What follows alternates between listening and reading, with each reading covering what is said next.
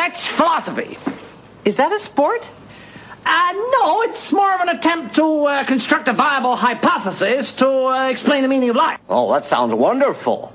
Would you like to talk about the meaning of life, darling? Sure, why not? Philosophy for two? Right.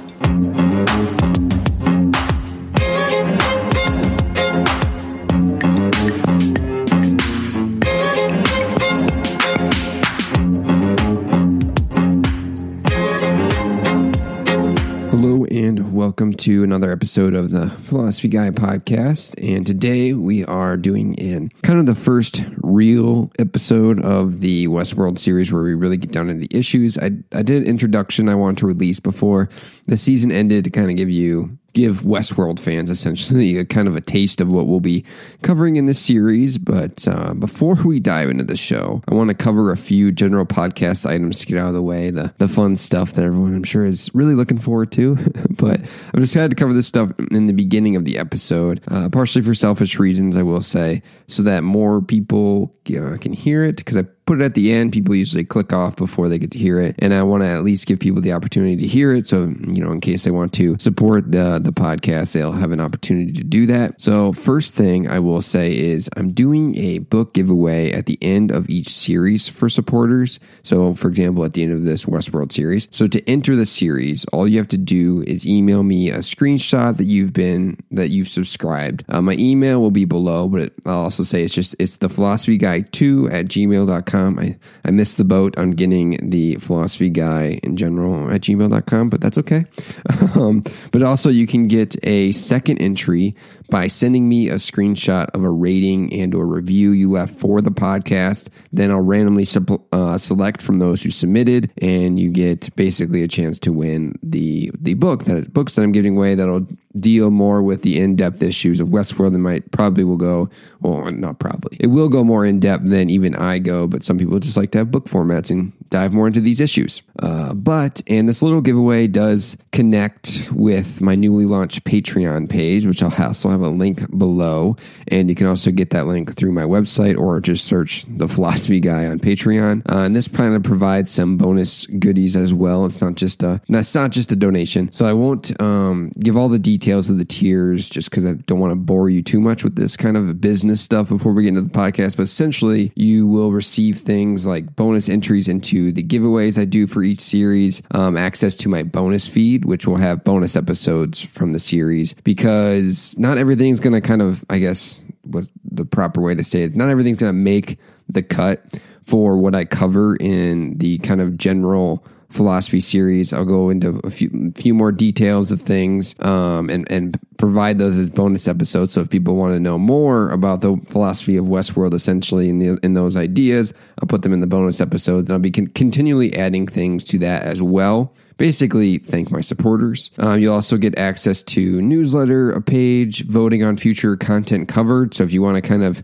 help be my master, my dictator, and decide what content I cover next, that's a good way to do that and vote for that. And you can see what tier for that. So it's fun stuff like that. And I'd encourage you to at least check it out see if it's something you're interested in. If you like the concept of the podcast, the more support I have, the sooner I have the support, the quicker this content will be put out, because, basically I'll be able to put more effort into the content and providing it. So I'll also mention the Amazon affiliate link, and that'll be on my website, but I also should have a link below if I can figure it out by the time I post this. But I just want to kind of provide these ways to support the show, because with support, it covers the cost of the podcast, keeps the lights on in my house, motivates me to create more content, spend more time in my research, provide faster turnover essentially for content. Because I basically keep researching everything the same. It's just I'll be able to spend more time at that research in bigger chunks and get it out quicker. So anything basically helps at this point, and I appreciate the support I've had so far. But I'd encourage you to at least subscribe and leave a review, because that helps out a lot at this point. So now that we have that boring stuff out of the way, let's get into the episode. So today we are covering the consciousness question raised in Westworld, with a priority on establishing a human-like consciousness, so we can kind of determine later if the hosts meet this criteria for having personhood. But typically, if we establish a human-like consciousness, I think the hosts easily qualify for some form of personhood that would make it morally wrong, at the least, to rape and murder them, right? So getting that bias out of the way on my side. But I want this to be my first official topic covered because it delves into the idea of consciousness, and I think it's an important question to be had before we dive into the other philosophical questions the show covers, including the moral implications of personhood. It's one of those basic questions the show hints at. Sure, it's trying to determine if they have consciousness or getting the host to that point. But at the end of the day, the show is trying to make the host appear to be humans, lifelike humans.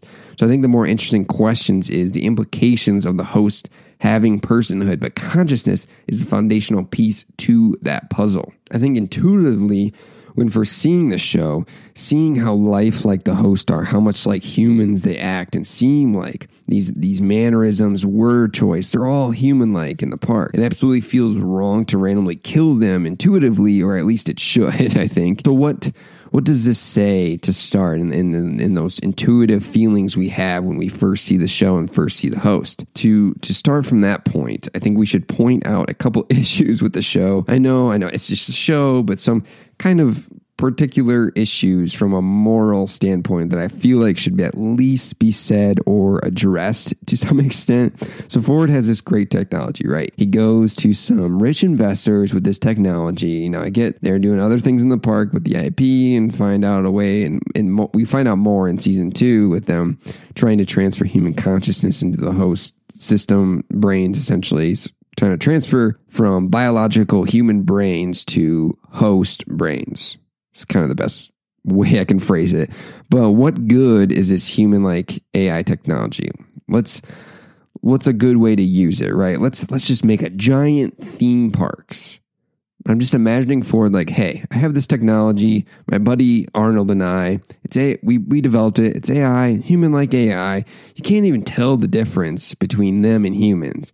Maybe, just maybe, we could put them in the real world, place them into the job force, clone humans, like maybe lifelong lost spouses, children, or relatives. We can kind of clone them, figure something out with that. I don't know. The possibilities are endless. Those are just a couple I could think I would mention that kind of maybe would benefit society and humankind. But the board members, the guys with all the money, they're like, nah, let's lock them in a park so rich people can rape, torture, and murder human-like hosts without consequences. That sounds like a better idea. Hooray for, rapey cowboys. That's what they decided to do. Then I imagine Ford being like, okay, maybe we can turn off their suffering since, they are programmed to suffer like actual people, like people with human rights and stuff, those things. Board members, they respond with, nah, real suffering. Even though from what the show implies, most of the guests think it's impersonated suffering and not actual suffering. But we know the hosts feel the pain and suffering, essentially, at this point. It's just a question of if the guests know that side of things. So, you can imagine the sick people this type of place would invite. Murderers, rapists, serial killers. Damn. The things that they could have done with this place are endless, but, let's put it in the theme park, right? But for the purposes of this series, we're going to kind of avoid the knife issue as well. The fact that visitors can't tell who's who. And so what's stopping a guest from knifing other guests, right in the gut because they thought they were a host and they pissed him off and they just decided to stab him. So that stuff aside, we're going to leave that stuff aside. But the point is, when you get to the park and you're seeing these lifelike hosts, if you have these intuitive moral issues with murdering, raping, and torturing the host, justifiably so, it probably says a lot about your position on whether or not the host have personhood similar to or at the same level of human biological personhood. But another thing to remember, it's not so much that it's up to the host to prove to humans that they have intelligence, consciousness, self-awareness. It's more up to the humans to determine that the host don't. So damn, philosophy, science, and the philosophy of science can't determine what consciousness is.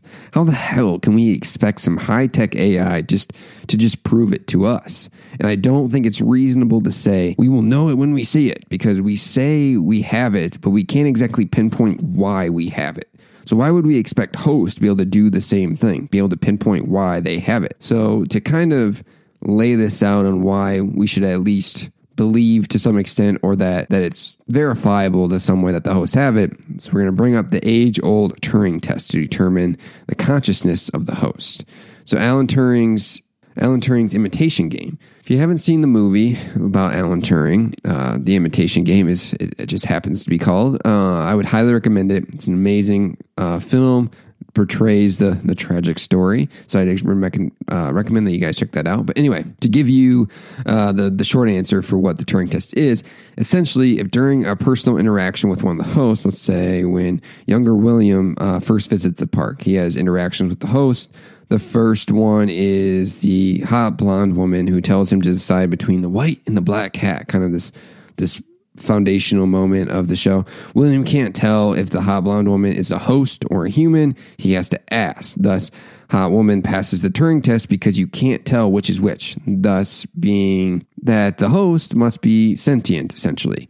So I will note, although the host would pass a Turing test, we don't actually have a machine that has in the actual world passed the Turing test. So if many of the hosts existed in the real world and you didn't know they were artificial, you would probably conclude that they are minded, which would be completely rational to do so, in my opinion. It's safe to say all of the hosts in Westworld, even those that are not the specifically selected by Arnold, would pass their Turing test. But for the host, Bernard fooled everyone in the show and many in the audience in the fact that he was actually a host this whole time.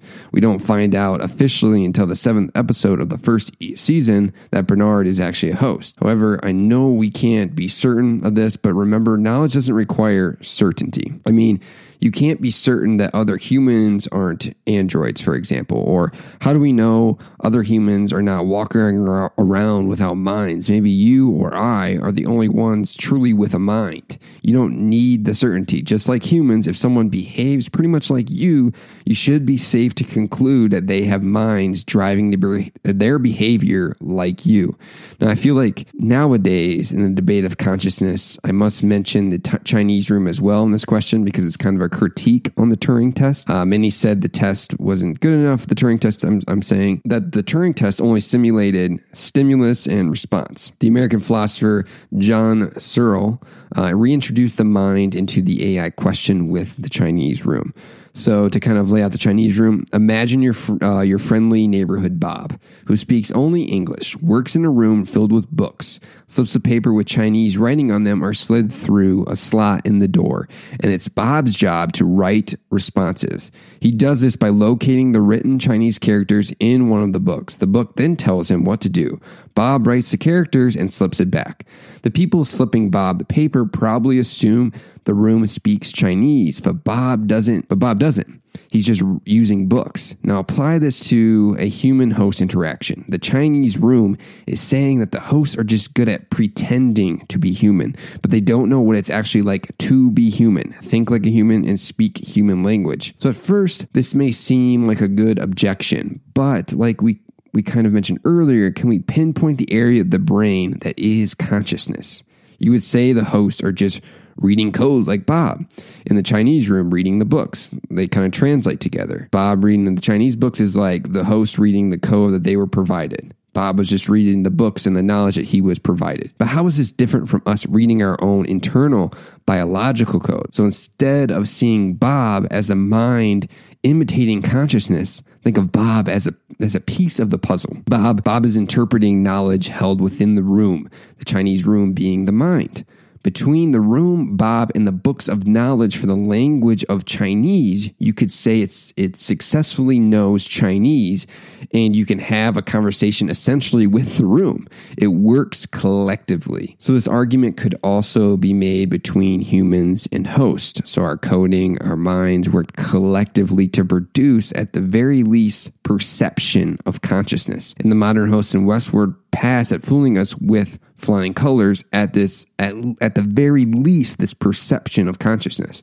So essentially, the Chinese room, the host, and humans, they take in inputs and produce an action output. That's kind of what it's all saying about consciousness in some way. Although the Chinese room, and Ford for that matter, would still think that the room, and this goes for John Searle as well, doesn't have consciousness. But if that room doesn't, can we truly say that we do actually have consciousness? If the room doesn't, chances are we might not have consciousness either, true consciousness, or at least what our perception of what it is. So, or is it merely the perception of consciousness and knowing something? Maybe the host, humans, and the Chinese room are all performing an imitation of what we perceive to be consciousness, our own definitions of what consciousness is. So maybe you think that the host are different from our consciousness because they have no clue. Well, until a few wake up, that they realize they're living in a park where their meaning is provided for them to please the guests. But this fact doesn't make them different from us just because they weren't self-aware of their surroundings. So, for example, a good example of this is look at the Truman Show, the TV show. Truman is in a park, not the TV show. The movie, The Truman Show, that has Truman stuck in his own TV show for people to watch. So Truman's in a park of his own, essentially, providing pleasure to the viewer's eyes, his set purpose. At first, he had no reason to doubt his reality. Him being forced into a role didn't make him any less conscious than us. And we as humans are not any different. When we don't doubt our reality, we perceive no reason to, just like Truman in The Truman Show. But I'm bringing this up to determine the host's consciousness and how it's up to us to prove that they don't have it. If it's not different from our form, we have no reason to say they are not conscious. So it kind of goes back to it's up to us to prove that they don't have it. And based on this, both the Chinese room and the Turing test, we seem to not be able to prove that they don't have it. So Ford has a great quote in the show. There is no threshold that makes us greater than the sum of our parts. No inflection point at which we become fully alive. We can't define consciousness because consciousness does not exist. Humans fancy that there's something special about the way we perceive the world, and yet we live in loops, as tight and as close as the hosts do, seldom questioning our choices, content for the most part, to be told what we do next. The point being, the perception of consciousness, or the perception of consciousness for both humans and hosts, comes down to the sum of our parts. One is bones and neurons and flesh. The other is mechanics and circuitry. I mean, us as humans tend to assume we are conscious. But for the sake of this debate, we are trying to determine if the hosts have consciousness, like humans, to determine if they have personhood, which by consequence would give them some sort of human rights. And this episode only scratches the surface of the debate of consciousness, but I think it establishes a thoughtful discussion about the topic. The important question I think is answered is if consciousness exists, the host have at least a comparable level to humans. And if it doesn't, well, the hosts still meet the human-made standard of consciousness to check that off the checklist for establishing personhood and providing them with some moral worth and possibly we'll look at later, moral responsibility. So in the next episode, we will dive deeper into the criteria for personhood and if the hosts have it and if it's at the level of humans. Thanks for listening and tune in next time.